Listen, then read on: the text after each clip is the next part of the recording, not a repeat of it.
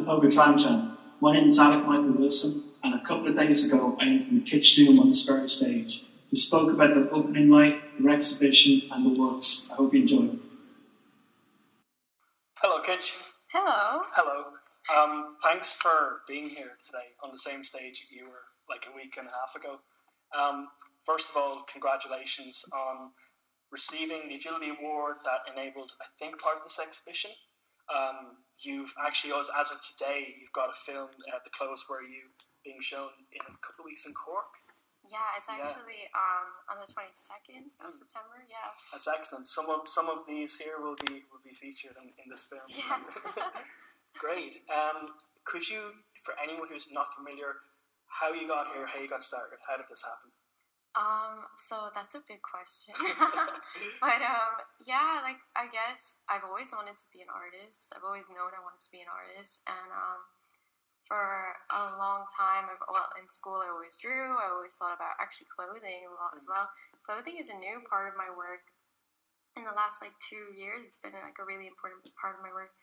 And I guess how I got here was kind of like going back to my roots, you know, as when I was a kid and when I was a teenager. I always made up stories, and I loved to make people laugh, and I love the whole absurdity of becoming other people and what you can learn from that. So I decided to go back to college. For a long time I didn't do any art at all, and because I was kind of following what other people said, don't do art, you'll never get anywhere, and it's a hobby and all that stuff. It all got to me, and then when I was about probably 21, I started saying, okay, I need to take my art seriously. And I just decided I need to go back to college and do this right. And a few years later, now I'm here. I've just finished my master's, and I have all these characters. I don't know how I got here actually, but it just happened very naturally. Sure. Yeah. And was at 21 when it was NCAD study, right? Yeah, I did a portfolio course actually in Sallynoggin, and then I went to Wexford, and then I went into NCAD actually, and I finished my graduate, my bachelor's in 2019 in printmaking. And then I went straight into a master's in media in NCAD as well. Because it's something I've seen from the chronology of your films, where Meryl makes an appearance, and it's all 2019, 2020. It seems very it's very fresh, it's very new. So, could we talk about some of the characters, if that's okay? Yeah. So, some of these outfits here are of and are from different characters. Could you talk a little bit about these? Yeah, of course. I think it's best to talk about Meryl first. Sure. She was the first character from the family of characters, and this is her wedding dress. And the story of the wedding dress is actually interesting, I think, because it came from a shop I used to work in. It was actually I was working as a photographer in this really small little dingy studio in Dublin, and it was taking photos of families and newborns and things like that. So it was quite nice actually. And my first job as a photographer as well. And downstairs was this. It was also part of the business, but it was separate, and it was a wedding dress shop. Okay. And nobody went inside. So it was an abandoned. It was an abandoned wedding dress shop. Yeah, and I was like, oh my God, this is so interesting, because it got me thinking about the symbolism behind weddings and wedding dresses, and also the shop as a whole. It was people are kind of abandoning almost the idea of marriage. I feel, not entirely, but I feel like a lot of people are, and just thinking maybe it's not necessary anymore. And so I got the idea of moving on from it, in that feeling of traditions kind of still lingering, like this shop, you know. And I guess that's how I got started thinking about Meryl. I was like, let's talk about a character who represents this feeling. Sure. And how roles like marriage and being a bride and being a mother can conceal an identity, and people can feel comfortable in that, or they can feel uncomfortable, but it's up to the person. So I wanted to show that. And then here are her gloves. These gloves are actually everybody's freaked out by them. And these gloves are I've seen these in your movie, Meryl releases them on, like, and they like extend your arms a little bit. Yes. Yeah. That was all very like improvised as well and an experiment. I didn't plan it to be like that, for them to be like really extension arms, like, but it just happened. And I wanted these are actually really nice satin gloves, like bridal gloves, and I wanted to make them into a sculpture and actually make them into skin, to show, like, you know, the context of the character as well, how you become this role and you become. It's kind of rigid as well, like, you know, because the material of it, I can see from there compared to the dress, like, it's so almost like stiff. Yeah. Like, I keep doing that motion, like, it's kind of like. Yes. I remember from the video. And to kind of like keep these out, when I was making them into a sculpture with latex over them, I had to stuff them. So I had loads of like stuffing for, like, you know, pillows and things, and put it in just to keep them in. But I didn't realize that it became part of it and it all stuck together. So I couldn't put my hands through. Yeah. So that's why my hands only come up to here, because I couldn't get them in more. Did you have to hold on to material like that, kind of like, oh no. Yeah, I thought, oh, okay, this isn't what I planned, but let's go with it. And it actually became a big part of the story, and like a part of, you know, her as a character. Very eerie as well. I think that it just worked perfectly then. I think so. Yeah.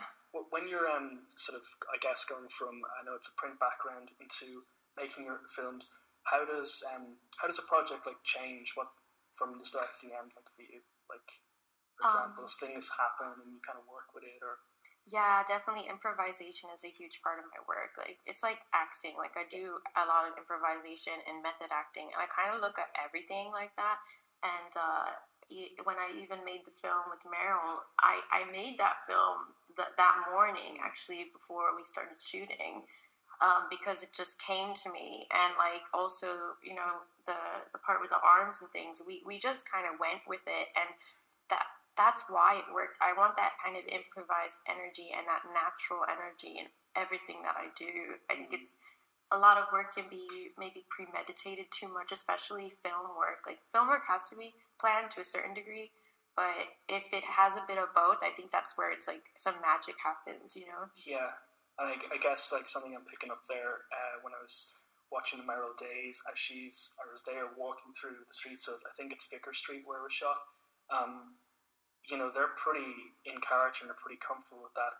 But if you're just having to suddenly be that character, I'm seeing a relationship between ideas of like identity and, like, you know, what you're supposed to be, do this, and it may not always feel that natural. Is that kind of like sort of an intentional thing, or? Yeah, that's actually exactly what the driving force behind all my work is about. That, and that's why it's kind of like the characters show, like, they're not really performing the way that you're supposed to. They were a bit odd, and that's why, like, I decided to bring Meryl into like a natural everyday environment, and on Thomas Street and then through Vicar Street as well. And I got a lot of looks. Yeah. You know, because I'm performing wrong. It's like, it's all about like the performance of everyday life. That everybody's performing a role, really, and that's not a bad thing, actually. But if somebody performs in a strange way, it is seen as something bad. So it's just showing that, really, like, and showing that feeling, like that inner feeling of what that feels like to be kind of isolated in a way. Yeah, and it came across, I think, at the beginning of that, and in this exhibition, the presentation centre, on the vertical flat screen. I love that, by the way. It's so separate and so like otherworldly. Oh, this one here. Yeah. I love that as well. There was one I came for a few visits after your opening night, and there's one scene where Meryl is rolling it's like a veil, but it's not a veil. I think it's like, could you describe that? Oh, it's a stocking. Right, yeah. It's because it looks like it's way too tiny. You know, like, yeah, it's a bridal stocking. It's supposed to be a really like elegant and kind of sexy stocking, and it matches her dress perfectly and freely and things. And I guess I'm subverting the whole thing. Yeah. That comes across. She's actually a funny character, even though she comes across very scary. She's supposed to be. She came across way scary than I imagined. And she was supposed to be like, she is a hybrid between a burglar and a bride. Right. Yeah. So. Yeah, that comes across. There's like this super old thing I watched ages ago where a guy tries to be a bird and he struggles with it because he's like, I don't want to do it, it's too nice. And, that kind of made me think of it like, it's sort of, for anyone who hasn't seen it yet, and you should, it obscures the face completely, presses it in, there's lipstick, and I think midway through that particular video, there's a part where you can see where the lips are up here, and it's sort of like them sipping the tequila as well at the end of that. Yeah, it's like, there's a really good quote, it's something about like, I feel so disconnected. I think I'm trying to think now. I feel so disconnected, but it burns. It's a good burn, and like sipping vodka, like or tequila, and it was came off pretty well. Taking your characters from screen and now in this solo show at the Presentation Centre, how was that in terms of curating, displaying the costumes? How was that for you? Well, actually, I left the curating to Lisa, actually, because I like to focus on the work more than anything. And I feel like the people that are used to the space would understand the space more than I would. Right. So I don't usually curate, to be honest. It was like, I do have an idea of where I'd like things in a way as well, like, and where I want the clothes to be, say, like, sure. And because some pieces belong together almost like a little ecosystem, and some pieces need their own space, like, the cape here can be on its own. It's like an individual in a way, and like the pictures of the portraits of, like, say, the kids, Junior and Lori, they belong together as well. So it's and so do the pouring gloves as well, like all of that kind of works off each other and together. So, I suppose it was my first time having a solo show as well. And I have so much work. It's great to have the solo show because usually I want more space. Like in group shows, it's just not the same. But I found it a really good experience. And this the Presentation Centre as a space is perfect for my work because it's a perfect blend of like tradition and modern, like art. So I think I couldn't have asked for a better space, really. Yeah, for sure, because I think that in a lot of the characters I've seen you perform or depict in print, there is that sort of duality or even a triptych thing going on where it's like notions of celebrity from the 50s, 60s, then hyper-modern, like post-internet styles. Like, for example, Glasshouse, the video we were talking about earlier. Like, it's speaking of curation, and that's such a wonderful way to show your work, by the way. So, congratulations. Thank you. Thank you. Yeah, there's actually a frame print of it, just to the stage left or stage right. Is that something you're currently building? The Glasshouse? Yeah. So that is under construction. Right. And I'm still working on it. I've taken a break from that actually for a while after my master's because I was just like working so much. But that is like an ongoing project, and I'm still working on. I think Lauren's room and Junior's room are kind of finished. Still working on the living area, the kitchen, and then the attic, which is Meryl and Beltman's room. So I'm still working on a few things, but it's like a house. You're still working on these kinds of things, still decorating. We just moved in. Spring cleaning.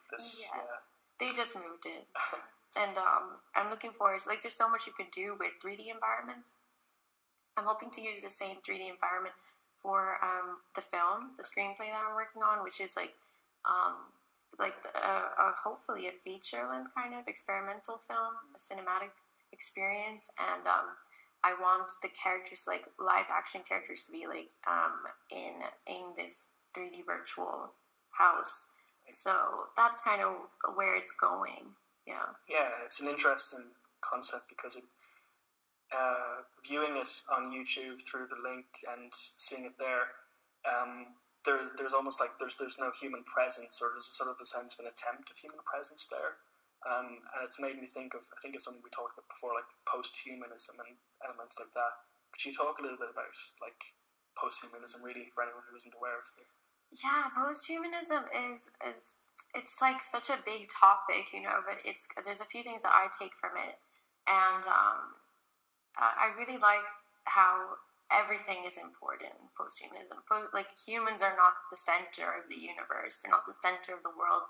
And really, people do think that. We do live in a world that we are the center. We don't think about the plants around us. We don't think about the environment around us. Or we don't think about the animals really around us. And really, what's important in the world is not like kind of yourself. It is the relationships you have with everything around you. Right. And that's really the important part of posthumanism. I take for my work and for my kind of everyday life now, and I've learned a lot from it.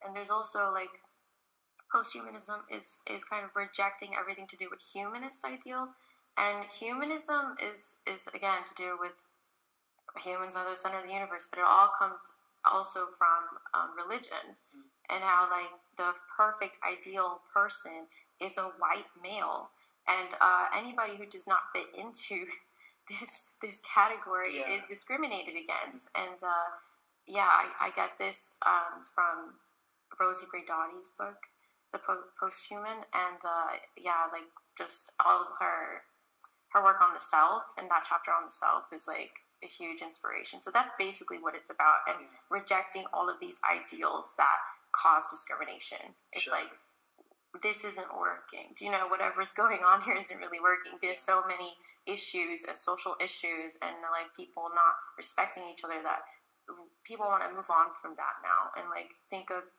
the world and themselves in a different way. And I think it's necessary, actually. Do you explore that? I guess you could say there's an exploration through your characters who have elements of our heightened or maybe archaic old ideas of celebrity, of like, this is the perfect guy, perfect girl, but there's a juxtaposition, like kind of like a stacking of characters that you play out, and like it seems like a very explorative process, like you're doing there. Can you talk to me a little bit, because I'm fascinated with Lorraine and Kate and the performance at Imna for your Masters show? Yeah. Please talk me through it. Okay, well, Lorraine is Batman and Meryl's daughter. She's 16 years old, and she is a Catholic schoolgirl. But she's also a digital native. So she's a cyborg, actually, which is what also like Donna Haraway talks about, like how we're all cyborgs because we all have, we're like addicted to our phones, basically. Can't live without them, and they're kind of an extension of our bodies. So both the kids are cyborgs and the parents are humans. Right. Lauren, everybody loves Lauren. I'm so glad because she's such a vibrant character. And so when she's in school, her name's Lorraine, which is her birth name. Yeah. Then she kind of puts on this Lorraine like persona, and is this perfect schoolgirl and wants to get all the best grades and like, you know, all that. And then when she goes home, she gets to kind of be herself and explore her identity and explore her sexuality online. So she has this avatar, which is Lauren, and that's the non-binary superhero. And she wants to fight the patriarchy online. Yeah, so that's what she's all about. And every garment that has been made is like to suit her character, her personality, her experience. And the cape was designed by me, and it was made by Izzy O'Reilly, who's an amazing seamstress and designer, and I'm very inspired by her work actually for the characters, these new characters. And also she made her shorts, her latex shorts. And then all the leather pieces that were made by Roshan Gartland in collaboration with myself.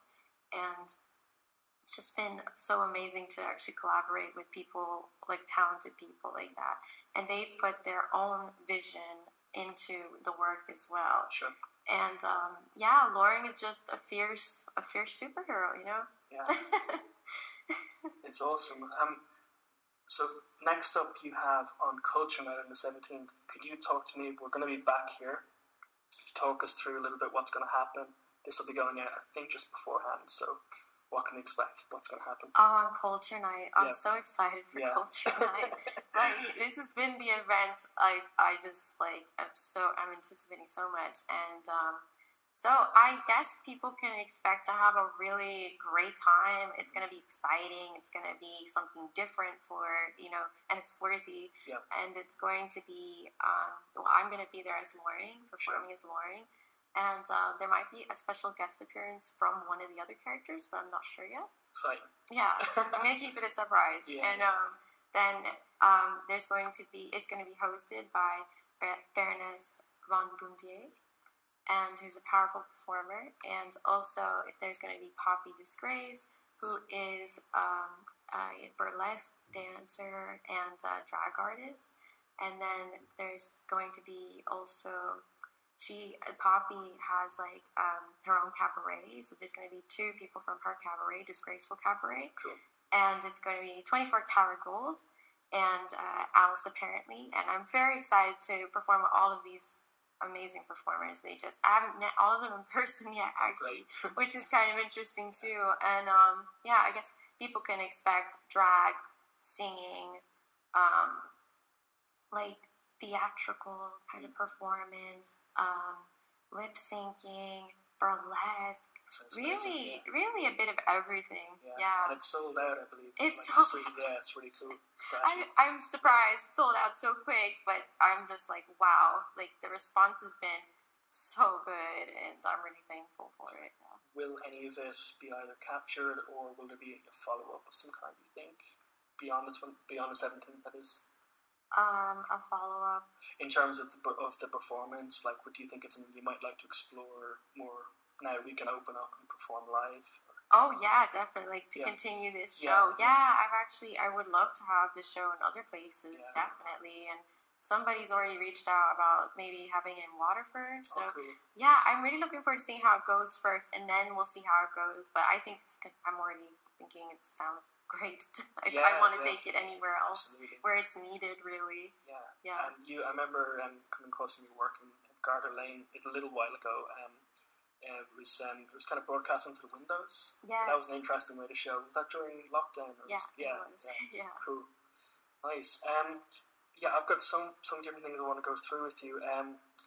Okay, so performing here, I was very lucky. It was right up there. I don't know if we can see it. Yeah, I saw you up there. I was like hiding right in the back of the. It's kind of nice to be up there. Cool. Like, I felt like I had the space to myself.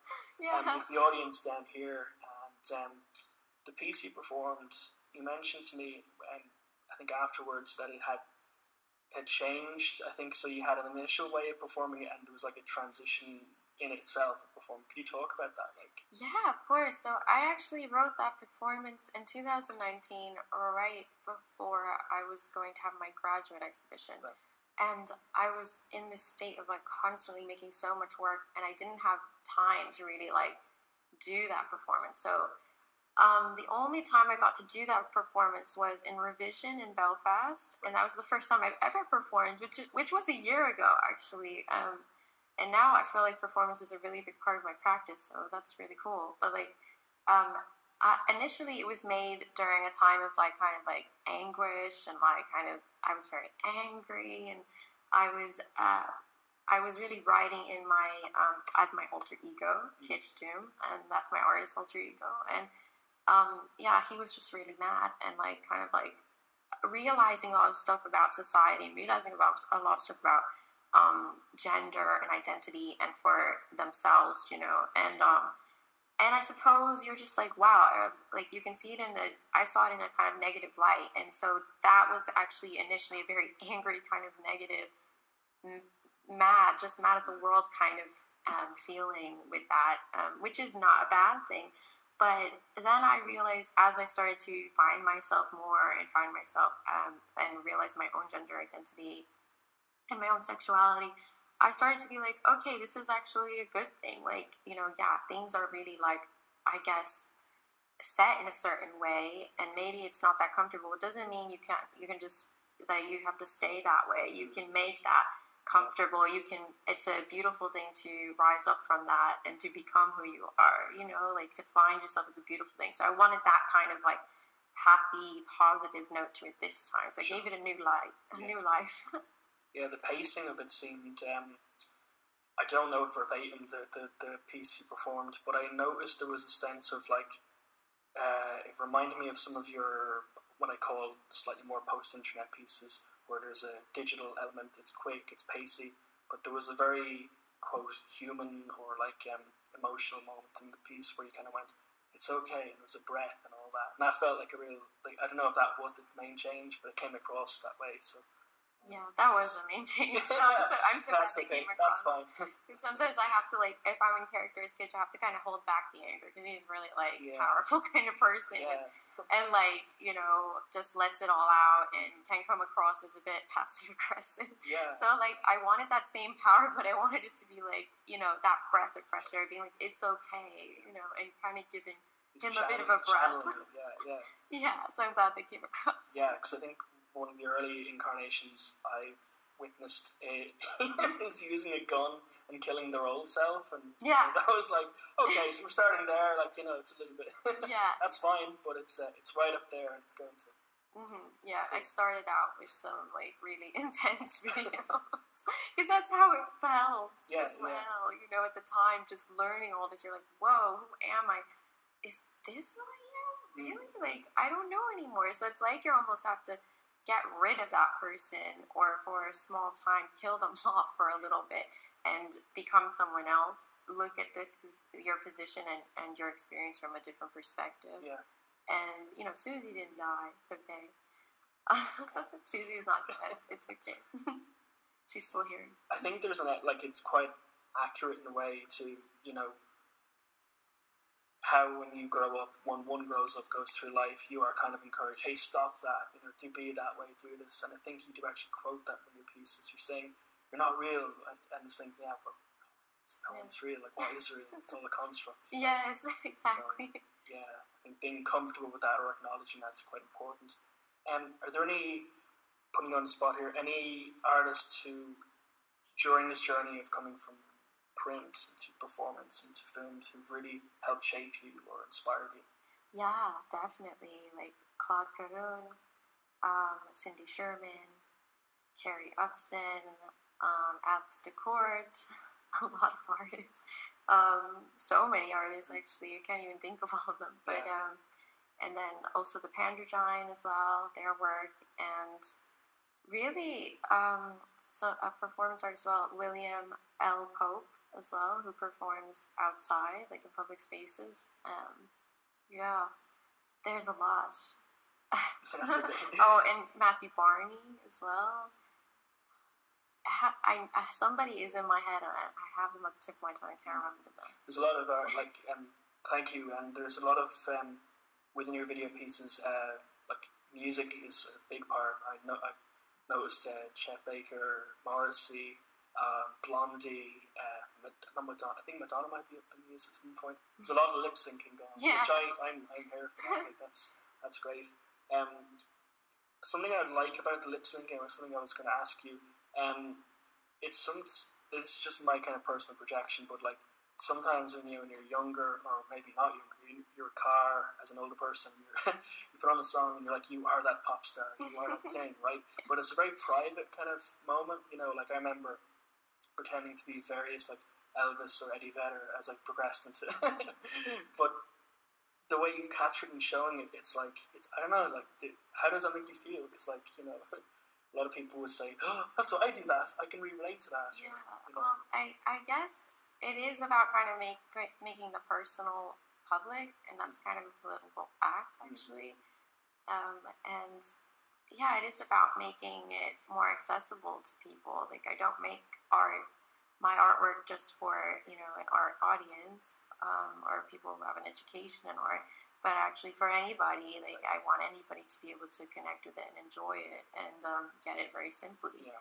And like lip syncing goes back to, I guess, I'm realizing that drag is a huge part of my work and a huge inspiration for my work, and always has been, and that's why all the characters are very exaggerated. And lip syncing is a huge part of drag, and really everybody does it. And it also goes back to how we mimic and try to attain this like celebrity image, and almost like say, oh, I like how this celebrity is, and take a little bit of that. And that's why the whole show is called Living Collage, because we're just taking parts of others that we like and making our own person, and we have control over who that is. So yeah, lip syncing is an important part of that, because it's like we're miming others and becoming that fantasy in that moment for that moment. Yeah, there's almost a theatrical element to it, like you're going through emotions. Sometimes people speak for you, or you kind of, you know, yeah.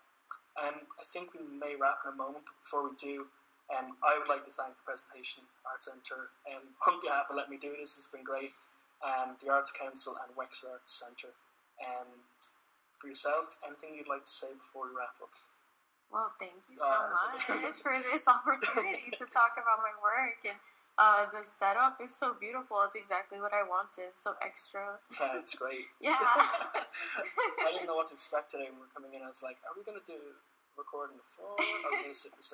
Then, thanks to the helpful direction of Brian, we have had this whole thing put together. So, thank you very much, Brian.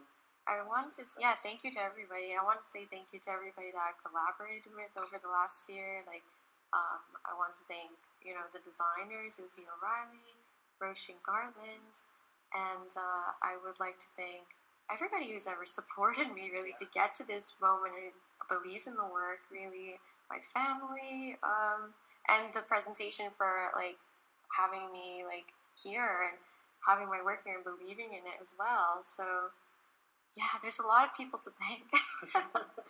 And that's all I want to say, really. And I hope people can make it to the show and enjoy it and give me feedback if they like. And I hope they enjoy it. Yeah, that's right. And obviously Saturday, upcoming Saturday is sold out, but for your screening in Cork, tickets are available at the moment? Yeah, they are, which is great. It's going to be alongside other really good movies as well, that are recent graduates and artist films. Yeah. So I'm going to be there, actually. Yeah. And it's your first time having this one shown on a larger screen, right? Yeah, it's my first time actually being able to see it on a large screen. Yeah, for sure. Because all the other festivals that I've been getting into are in America, so I haven't been able to go over there. Right. Yeah, so I'm really excited because it was made for the cinematic experience. Yeah. And it's going down well because I know, in terms of those festivals in America, in New York and Los Angeles, you've count I could name them here. Yeah, the New York Film Awards 2020, Film Con Awards 2020, Los Angeles Film Awards 2020, prestigious Los Angeles 2020. Yeah. That's not exhaustive. It's gone down. It's been really well received. Yeah, it's been. I don't mean to sound shocked. Congratulations. Thank you. No, I was shocked actually because it was kind of my first proper film. But it's really I actually got a lot of support with that with the technician that is also my friend in NCAD. Right. And her name's Julia, and she shot that so perfectly. I think our energies just really worked together during that time, and I think she also believed in the work and believed also in Meryl as a character. So she the way she shot it was beautiful. Mm-hmm. I have to be very honest about that. There's no way I can take full credit for that. The cinematography was perfect. Yeah. Great. Okay, I think we'll probably call it there. Thank you so much for this. Also, the music in the film. My husband, Reynaldo Bonet, he did the music, and he's unreal. And that also made the film what it is. It's really marries the film perfectly. Excellent. Yeah. Excellent. Okay, thank you very much for this today and upcoming. I wish you all the best. Thank you.